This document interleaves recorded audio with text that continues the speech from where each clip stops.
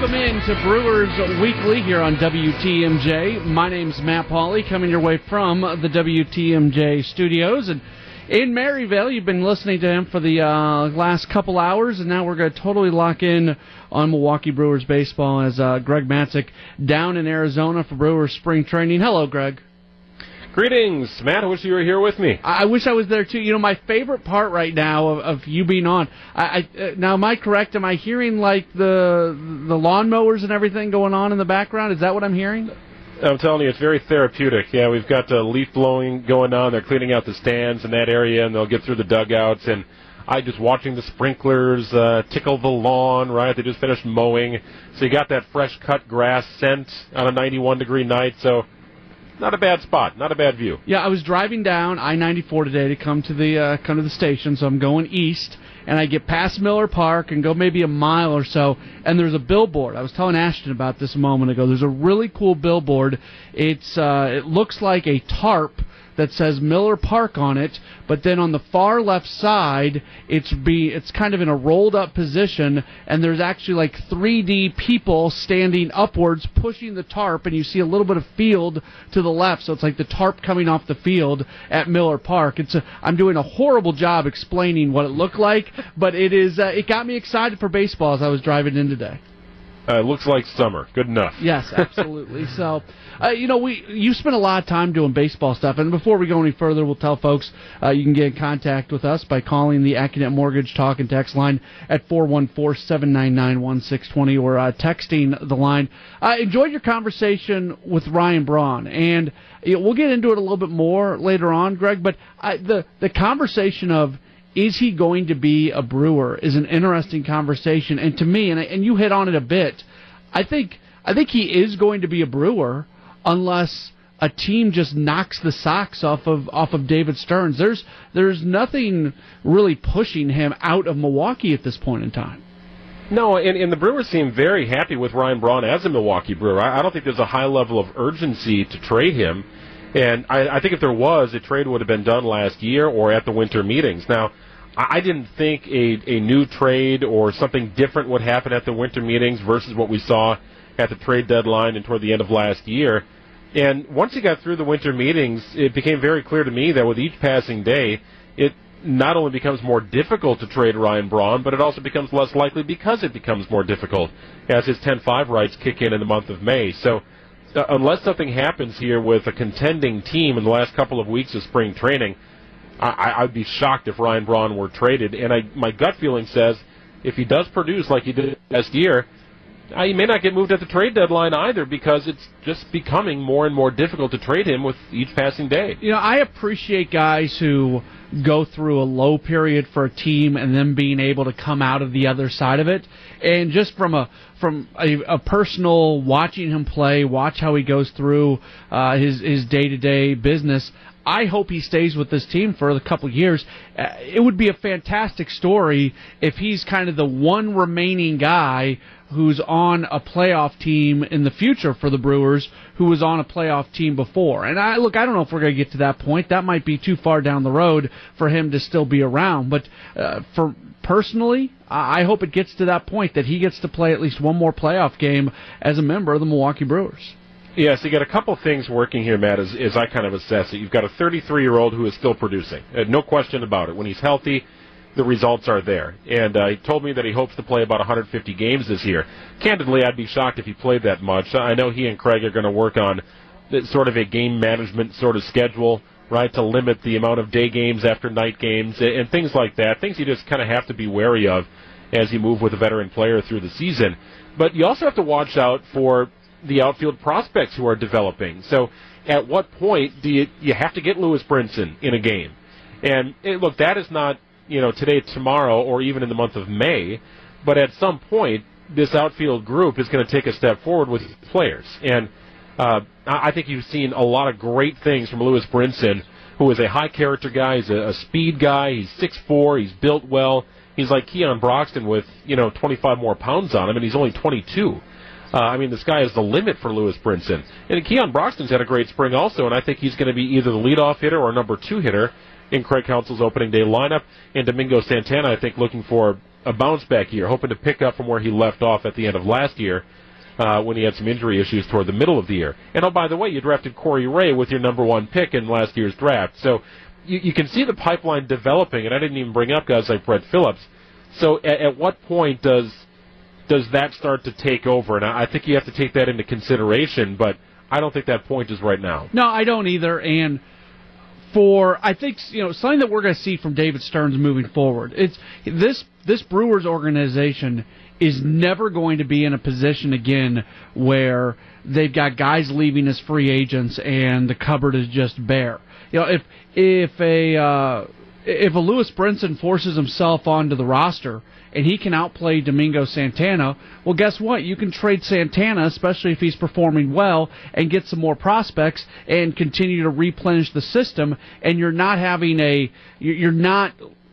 hurting yourself at the big league level when you do that, because you're bringing up a guy who's going to be able to perform at a high level. And there's also insurance there. You talked about Brett Phillips, and Brett Phillips could still very much be somebody who's part of this big league team going forward. But if we're being real honest about Brett Phillips, a year ago, the timeline on him was last year he was going to start the season at AAA, and if he had a really good season, we might see him in Milwaukee as a September call-up. Well, now we're sitting here a year later, and we're talking about him going back to AA for the 3rd year in a row. And, yeah, there's some injuries involved in that, and they seem hesitant at times to throw guys at AAA, but not everybody's going to perform, and not everybody's going to come all the way through, and that's just a part of having baseball prospects, and they don't all work out. So I can see a scenario where Ryan Braun can continue to produce in left field, and he ends up not being the guy who gets moved out. Well, another guy to keep an eye on, too, is Ryan Cordell, to see if he moves up that prospect list. He was the player to be named later in that Lucroy trade. He's a big cat, man. Yeah. He's about 6'4". He's built well, and he's new to the Brewers system this year, but obviously familiar with Lewis Brinson. They were roommates together in Texas minor league camp a year ago. But he's another guy that could move up the prospect list and get ahead of a guy like Brett Phillips if he continues to do some of the things we've seen him do during spring training. So when you're in this mode, Matt, and you know it, the fans know it, you cannot turn your head on talent and potential talent. You need to stockpile, because it is a law of averages, and some of these prospects are going to be suspect unless they prove themselves. So you got to stockpile talent wherever you see fit. Don't worry about plugging a hole at a given position. And just get some of the best players you feel you can get in your system and let it kind of play out. But Ryan Cordell's another guy I think you have to watch for this season at the minor league level. We will continue to talk about a number of things Brewers related. We're really at that point in spring training now where the light is at the end of the tunnel, and the season's going to get started here very, very soon. When we come back in a moment, I want to talk more about the starting rotation. 2 things on the starting rotation. A, Matt Garza, what do you do if the numbers stay where they're at right now? And then secondly, if you've got 6 guys who have put up really good numbers in spring training, do you try to do something creative? So we'll get into that. We'll talk some more Ryan Braun. Last week I had the conversation about Eric Thames and his slow start to spring training. Well, he's starting to heat up just a bit. What can we expect out of him? I want to revisit a conversation that Greg had with Carlos Torres about the World Baseball Classic. There is nobody better on the Brewers about just talking openly, and there's no cliches that come out of the mouth of Carlos Torres. So I want to revisit that coming up a little bit later on as well. We'll be taking your phone calls if you'd like to give us a call at 414-799-1620. You can also text us. It is the AccuNet Mortgage Talk and Text line. This is Brewers Weekly, and we'll continue with more in just a moment on WTMJ.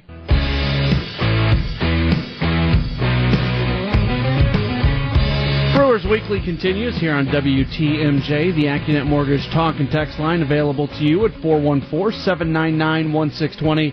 You can also always tweet at me, at Matt Pauley Radio, that's MattPauley Radio, or drop me an email, matt.pauley@WTMJ.com.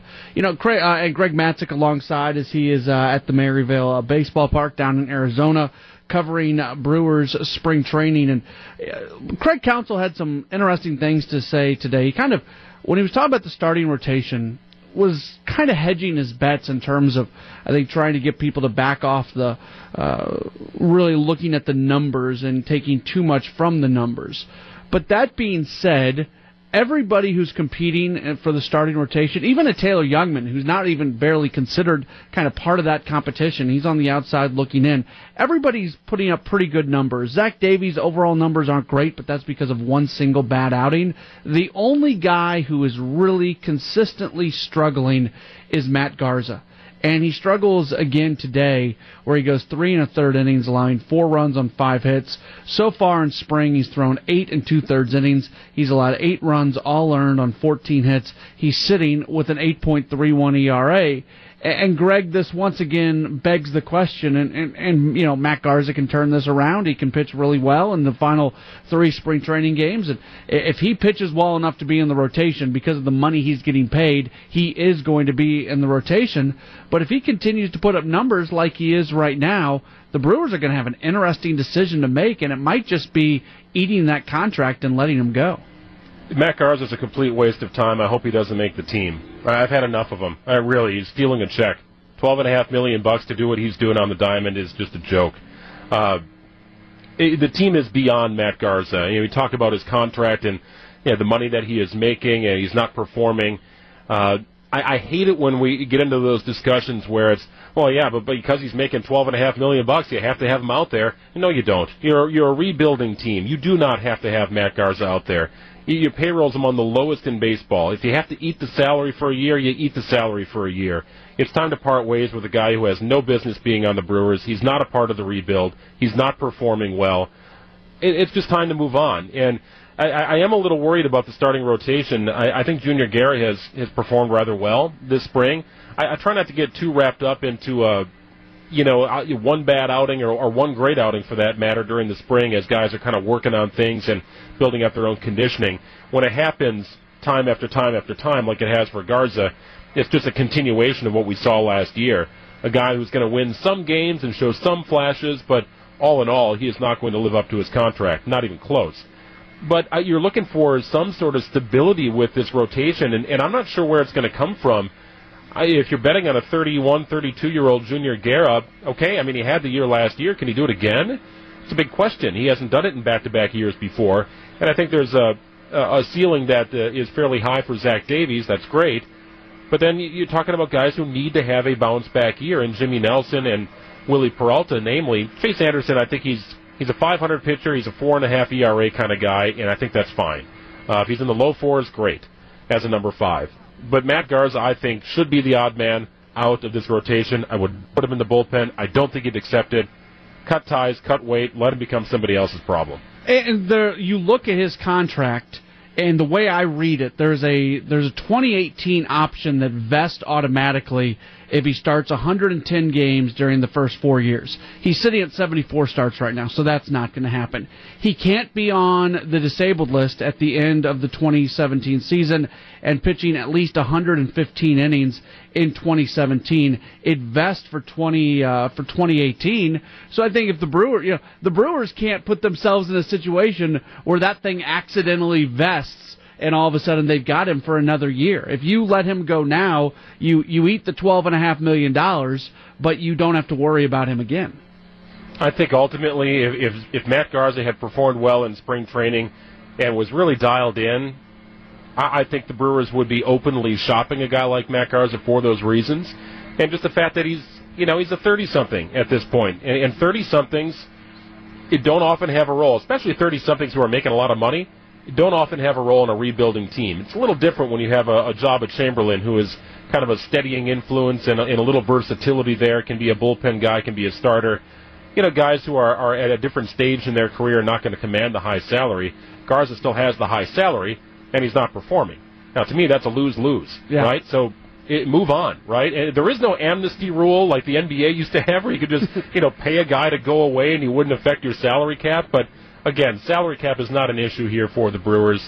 They're not going to be pushing $100 million for several years. So if you have to eat a little bit here, I know it's a bitter pill to swallow. And look, it's not my money, so easy for me to say it, but You're just at a point of no return with Matt Garza. He is dead weight, the classic definition of dead weight. Well, and Greg, it's a different conversation this year than it was last year, because you let him go last year, you pay him out the rest of last year, and you pay him for this year. You're gonna, no matter what, unless you can trade him, and right now I think he's untradeable, you're gonna eat the $12.5 million. So is Matt Garza worth more to you on your roster, or is he worth more to you off of your roster?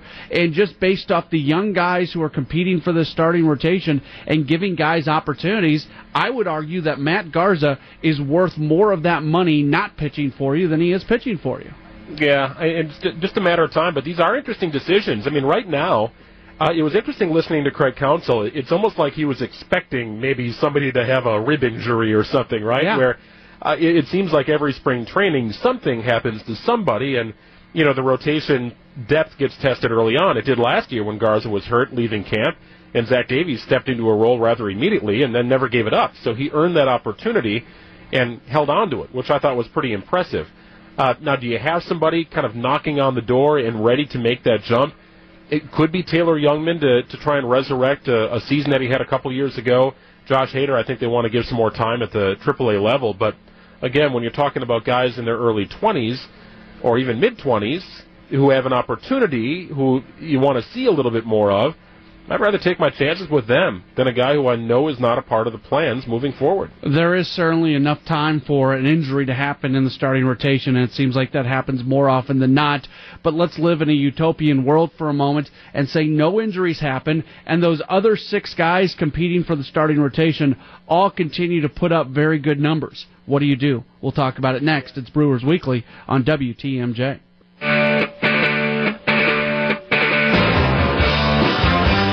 Brewers Weekly continuing here on WTMJ. He oversees one of the most important and highly traveled corridors in the state. The other one led the prosecution against convicted murderer Stephen Avery. Kenosha County Sheriff David Beth and attorney Ken Kratz joined Scafidi and Billstad's Friday Forum at 2:07. My name is Matt Pauley. Greg Matzek joining me today for Brewers Weekly as he is down at Brewers Spring Training in Maryvale. If you'd like to join us, you can do so. 414-799-1620. That is the AccuNet Mortgage talk and text line. So if you want to get in touch with the program, you can do so either by calling us or texting us. Greg, I've got a belief that 3 of the 5 spots in the starting rotation are taken. I think Zach Davies, Junior Guerra, and I put Willie Peralta in there as well. I think they have jobs locked up, barring just falling flat on their face in spring training. Some people disagree with me on Peralta, but just for argument's sake, let's stick with that and say those 3 guys are in. So then, and let's also go back to our last segment and say Matt Garza's out. So then you have 3 guys competing for 2 spots in Jimmy Nelson, Tommy Milone, and Chase Anderson. You don't make too much of spring training numbers, but they're all we have to work with right now. Chase Anderson has a 2.70 ERA. Jimmy Nelson has not given up an earned run. Tommy Milone has pitched well. He's got a 3.12 ERA. So the question you start looking at is, if all these guys continue to pitch well, do you go with the 5-man rotation, or do you maybe see Craig Counsell try to do something a little bit creative and maybe use some of these guys as hybrids where they're starting and they're relieving, something like that, just to be able to have all these guys in the rotation, if that makes sense? Yeah, I think there are a couple of things to keep into consideration. And I think that the way the pitching has lined up, I don't think it's any different than how David Stearns is trying to develop his position players. He wants versatile guys. I mean, a guy like Hernan Perez can play 7 positions, for goodness sake. You've got guys who can play multiple positions in the outfield, in the infield. Well, in regards to the staff, bullpen and starting staff, you've got guys here who can start and can be long relief. So in the case of Tommy Milone, he's kind of a unicorn in the Brewers clubhouse because he's a lefty. Yeah. So he gives you an opportunity there to start a lefty if you need, or it could be a long relief guy. You've also have Brent Suter, who started a couple of games for the Brewers last year, and is a lefty, and it could be a long relief guy. Maybe Suter starts at the minor league level, and you keep Milone as a long lefty reliever, capable of, eating up 3, 4, 5 innings if need be. The Brewers have shown the last few years that they don't believe it's critical to have a lefty in their starting rotation. If they have guys who can get lefties out, that's okay. So you'd like to see that kind of reassert itself here with guys like Jimmy Nelson and Willie Peralta, who have been hard on righties and lefties at times in their career, just not consistent enough. I think Nelson has been a horse. I think he's been outstanding, and I don't think he's a candidate for the bullpen. I think Malone and Anderson have both pitched well, and both are candidates to be in the bullpen. They could both do long relief. They could both start. So I would say Jimmy Nelson has a spot here, and I'd be surprised if he didn't.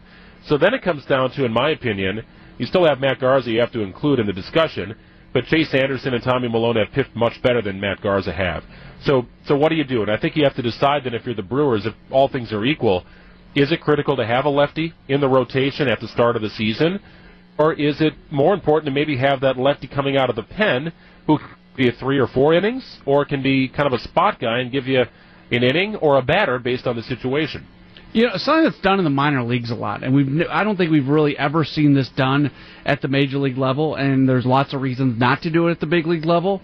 But when you've got a situation like the Brewers right now, I wouldn't be against a Chase Anderson and a Tommy Malone almost being in a piggyback situation where Anderson is going to go out there. You said it earlier. He's a guy who's going to give you a 4 ERA.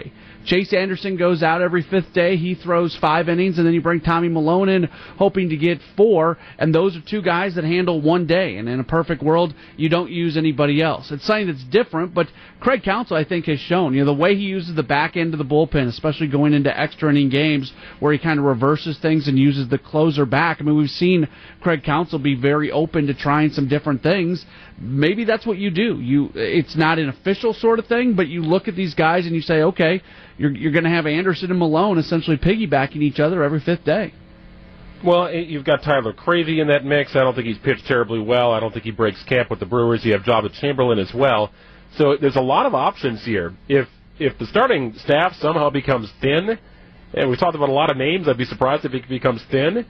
But you do have options there in that relief core who can step in and give you a chunk innings, I guess, if you need to. And I'm going to be fascinated to watch how it plays out, because I think the back end of the bullpen with Corey Knebel, Neftali Feliz, I think you feel pretty comfortable there. Michael Blazek, I think, has a spot here as well. But then you're talking about middle inning guys, 5, 6, 7. What do you do there? Now, I think you do have to have lefties mixed in somehow, and right now Suter and Malone are kind of your guys. So you need to have that somewhere, whether it's in the rotation or the pen, and to have a couple of options I think is nice. You don't have to lean on a guy like Will Smith. And then you even have Carlos Torres, who pitched incredibly well for the Brewers last year, kind of seen it all and done it all before, but another guy who can give you a 7th inning and an 8th inning if need be. The AccuNet Mortgage Talk and Text line available at 414-799-1620. Got to switch gears a bit as we welcome Mark from Delafield onto the program. Mark, you're on WTMJ. Hey, guys. Yeah, I've got a question for you about Braun, and I'm trying to think back. If at any time in the last couple of years they talked about, maybe not on a full-time basis, but on a limited basis, playing him at first base. Now, this next year, with somebody like Brinson, that might open up a little more experimentation in the outfield. And I guess if, Eric Thames, everybody wants to be very confident that works. But if it doesn't work, even to give him a day off, has that ever been a consideration? Particularly when Braun starts to get a little more age on him. First base sometimes a little easier, and then plus he's got the bat. Want to keep in mind. I'll hang up. I'll listen to your response online. You bet, Mark. Appreciate the phone call. I think that's a conversation that might happen in a year plus. He's still a very good defensive outfielder. Last year, he was the most consistent defensive outfielder for the Brewers. Kirk Neuenhuis had some good moments in center field, but there was some bad outfield play, whether it was Ramon Flores or Domingo Santana. Keon Broxton certainly had his issues at times, and Ryan Braun was just steady out in left field, and he's so good against that wall. He knows what he's doing. Could we eventually see Braun move to first base? And Greg, this kind of goes back to what we were talking about earlier. There's so many outfield prospects. Do you eventually have your best team by putting him at first? Maybe, but I don't think that's a discussion yet. Yeah, I think if that were something Craig Counsell and David Stearns were thinking about, I think you would see Braun at first at times during the spring, or even taking balls over there, shagging, or doing something to get comfortable with the position or just get his feet wet. And you haven't seen an ounce of that, at least I haven't, during my time down here. Now, you do have some flexibility here at that position with Hernan Perez, who can play just about everywhere. Travis Shaw can move over and play first if you need. So, again, you really have to admire what David Stearns has done here, putting a roster together. Look, it's not going to be a playoff team here, but he wants versatile players. It's very clear that he wants guys who can play multiple positions and do it well. And the other guy playing first, and it was kind of an under-the-radar sort of pickup for the Brewers in the offseason, is Louis Aguilar. And every time I look up, this guy is just smashing a ball. Yeah. I mean, the guy is huge, and he can just rake.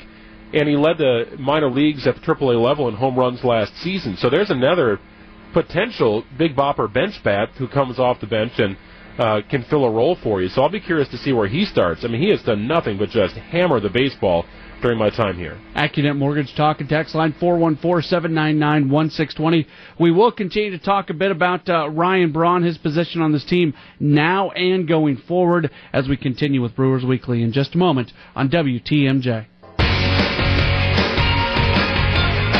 Brewers Weekly continues here on WTMJ. In Milwaukee, one man helped two others attack his former roommate and leave him for dead. What's the penalty, you ask? Jeff Wagner has the story tomorrow morning at 10:35. My name is Matt Pauley. Greg Matzek down in Arizona as he continues to cover Brewers spring training. And Greg had a great two-part conversation with Ryan Braun. You'll be able to hear it on the website at WTMJ.com on the Sports Central mobile page, the podcast page. Greg, I think Ryan Braun is one of the most interesting athletes you're going to ever find because, I mean, there's just so much to his past, and we don't need to spend too much time on it, but there's people who feel very strongly about him in positive ways, people who feel very strongly about him in negative ways as well, and then he just goes out. He's an absolute professional, does his work every day, continues to produce at a very high level. Is he one of the best athletes you've ever seen in terms of just being able to channel out all the other stuff and just go do his job? Well, you start to look at what he's built up here for a long time, and I know there's a lot of questions about, well, was Braun doing something wrong, something illegal for the bulk of his career? Whether he was or wasn't, I think he has shown an ability to produce as a scrutinized athlete, an athlete who's now removed from a mistake he made and then lied about. That all happened. That's on the record. It doesn't go away. Braun apologized for it and has tried to move on. I think Milwaukee fans have forgiven him in bulk, but I don't think the rest of baseball, in terms of the fan bases, have forgiven him. Now, that's not to say he is not a hot commodity. And I think when you're a hot commodity at the age of 33, you're doing something right. Yeah. And I think teams like the Dodgers, teams like the Giants, look at what Braun can still do, and I think they look at his bat and say, this guy's going to be able to hit as long as he's healthy for an awfully long time. He's in good shape. To me, it looks like he lost a little bit of weight, but is strong. He still has the legs at the age of 33 and still plays a great outfield. So he takes care of himself the right way, from what I can tell. And he also has a little bit new of an outlook. He's a father of two right now. He's got a 2-year-old, and he's got a 6-month-old at home, along with a wife who works. I mean, it's a busy time in the life of Ryan Braun. So he's also able to compartmentalize some major aspects of his life and still produce. I don't think his trade value could be any higher than it was a year ago. And that's pretty impressive for a guy who at the time was 32. He played in 135 games last year, which was that's a fantastic number for a guy coming off back surgery. And I feel like that's lost. He was coming off back surgery. Very few players coming off back surgery are able to just step in. And he was never probably 100% last year. He's just getting back into that now. The idea of him playing 150 games, you said it, that might be shooting a little high. But if he goes up to 145 games this year, if he does get close to that 150 mark, that's a spectacular number for him. Yeah, I think the results will be there, too. I mean, don't you? I mean, he's been such a consistent producer when healthy. He's just got to be in the lineup. When he said 150 to me, that seemed like a very high number to me. And I was thinking kind of in my own head, if he plays 135, 140 games, I think he'd take it. Because that means he'll be healthy and he'll have some, scheduled days off, and that's fine. I get it. It's understandable. But if he gets to that 150 mark, I think those all-star caliber numbers will continue to be there. And then I think it also keeps his trade value at a high. But again, we talked about this earlier on the show. When we hit May, he becomes a 10-5 player. 10 years in the league, 5 years with the same team, and then he can veto any trade that would go across his nose. So it's interesting. David Stearns is keeping him in the loop on everything, and he doesn't have to. Braun appreciates that. I know it. So it's an interesting dynamic between the GM and the player, but certainly a guy who can still produce. If Braun goes 150, I think he hits 300, gets to 30 home runs. He got both those marks last year, and also gets to 100 RBIs, and that would obviously be a spectacular season.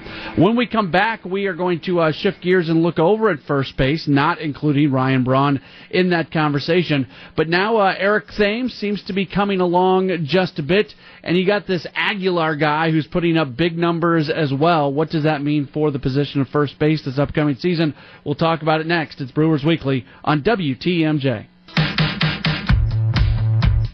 Continuing on with Brewers Weekly here on WTMJ. My name's Matt Pauley. Greg Matzek down in Arizona. Have about 15 minutes left in the program. It all comes down to this. The Division I and II boys basketball championship games are this Saturday in Madison. Our Preps Live coverage will kick off at 6:15. Listen live on WTMJ.com or on the WTMJ mobile app. I'll actually have those games for you. Looking forward to being able to broadcast those from the Kohl Center. All right, so every year, and we'll see what happens. Last year, Junior Guerra was a very under-the-radar signing that turned out big. So this year, might there be another one? Is this going to become a thing that David Stearns gets really good at claiming somebody during the course of winter and them having a big impact on the team? If it does become something that happens on an every-year basis, the number one candidate this year is Jesus Aguilar. So far in spring training, he's hitting .424 with 4 home runs and 10 RBIs, and he's not slowing down. This wasn't a case of him having a hot start to spring training and then all of a sudden, as more big league guys are pitching in games, his numbers are going down. He's on a 4-game hit streak as of right now. And Greg, you've seen him. Does he look like the real deal to you? He's huge. He's a big, strong dude. I mean, he really is, and he has just mashed the ball. Taking BP, he's got a different sound, right? He's just a big, powerful man who has hit the ball very hard since I've been here, and showed a nice glove at first base too. He was hitting DH today, or playing DH as Eric Thames got the start, but. In Aguilar, you've got a guy who was the AAA home run king last season. 30 home runs, drove in 92. He was a waiver claim from the Indians. Brewers picked him up here at the beginning of February. So, I mean, he is brand new to the organization and joined the team and probably didn't know many people. But, he's an interesting guy because he's clearly a power hitter. And he is also a right-handed power hitter who gives you an option at first base. Keep in mind that, Travis Shaw has played some first base in his career, but he's going to start at third. He's a lefty. Eric Thames is a lefty, right? So you'd like to have maybe a guy from a different side of the plate just based on matchups. So Aguilar becomes a guy who is a little bit of an instant offense sort of guy, and if he can prove that he can pinch hit and be a spot duty sort of player and get a start once in a while, then he's going to make this team because of the dimension of power that he brings. I mean, he is true power. I've said this a few times, but I think it's worth repeating over and over and over. He led AAA in home runs playing in the International League.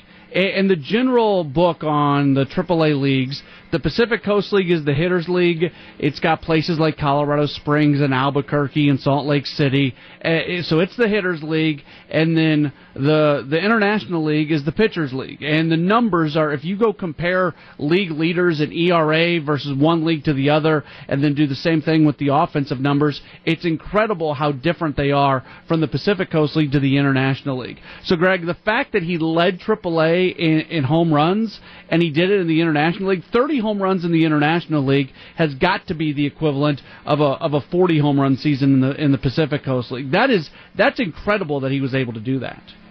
Yeah, Indians are pretty good, too. Maybe just no room for the guy, but he's certainly got an opportunity to make this team. I kind of think he will, based upon what I've seen. He just, Eric Thames is a guy who could hit, 20 home runs, 30 home runs. Travis Shaw has hit the ball very well, and being a lefty in Miller Park, I think, favors both of those guys in terms of their power numbers. And we know what Braun can do, and even Jonathan Villar was about a 21 home run, 20 home run kind of guy. But in a guy like Aguilar, you've got a right-handed stick who can do it and has power to all fields. So I think there's some intrigue there. And again, I think it would have to be a spot duty. Think Jason Rogers from a couple of years ago. He's one of the best pinch hitters in all of Major League Baseball, with occasional pop and could play first base, but wasn't an everyday performer at first base with Adam Lind. So the Brewers ultimately traded him, oddly enough, for Keon Broxton. But you need those kind of players. He's a one-trick pony, right? He's not going to do anything else but play first base. So you have to decide if that fits into your overall plans. You've got several guys who can play first base on this roster, but there's definitely some intrigue there. There was some concern, I think, starting to mount for Eric Thames. And there's 3 weeks left in spring training. These numbers are going to start mattering here in a week or so. But Thames does have 3 hits in his last couple games. He finally hit his first spring training home run. I think a lot of people, just based off those 2 games, starting to breathe a little bit easier, just seeing Thames come around a bit at the plate. Yeah, I talked to him a couple of days ago, and I asked him just why Korea, and he said he had to get out of the States. He felt like he was in a bad spot in his career, and he thought he had to resurrect his career, and bouncing around 4 teams in just a handful of seasons, it wasn't giving him the kind of stability he was looking for. Again, he wasn't producing, but the opportunities weren't there as well.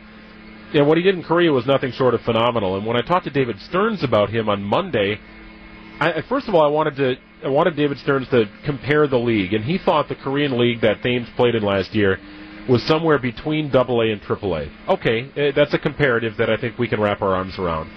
And I said, well, what was the big difference? You obviously saw something in him. He said when Eric Thames was in the league, Major League Baseball, in 2008, 2009, and so on, he said hitting a breaking ball was impossible. He said he went to a Korean league that is heavy, with heavy breaking ball pitchers, and he flourished. So a weakness turned into a strength. Now, again, you got to translate that back to Major League Baseball, but I think he liked the work ethic. I think he liked the signs of growth from Thames, who is 30, right? He's not a spring chicken, but certainly very well built, takes his health, takes his fitness seriously, and again, I think could be a guy that hitting left-handed could find the confines of Miller Park rather pleasant. Absolutely, and I think we're going to see that with Travis Shaw as well. The numbers are going to go up for Shaw because of the ballpark that he's playing, and especially as it gets warm. He's got a great swing, too. He's got a great natural swing. He really does. It's been fun to watch him. When the panels are open and the roof is open, those guys might, it's going to be fun to see those batting averages and those power numbers, I think, go up as the season goes along. One more break. We'll come back. We'll wrap up this edition of Brewers Weekly on WTMJ.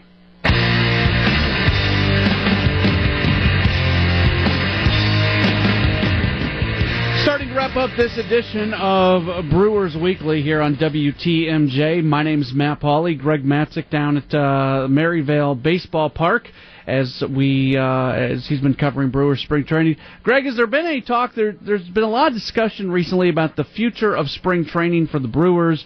What's going to happen with the ballpark, if they're going to have to get into a new facility, maybe sharing a facility with another team. So many of those facilities down in Arizona, whether it's the Cubs facility, whether it's Talking Stick, they are just palaces in terms of what they've got going on. Have you heard much scuttlebutt in terms of the future of Brewers spring training and where they're going to train going forward?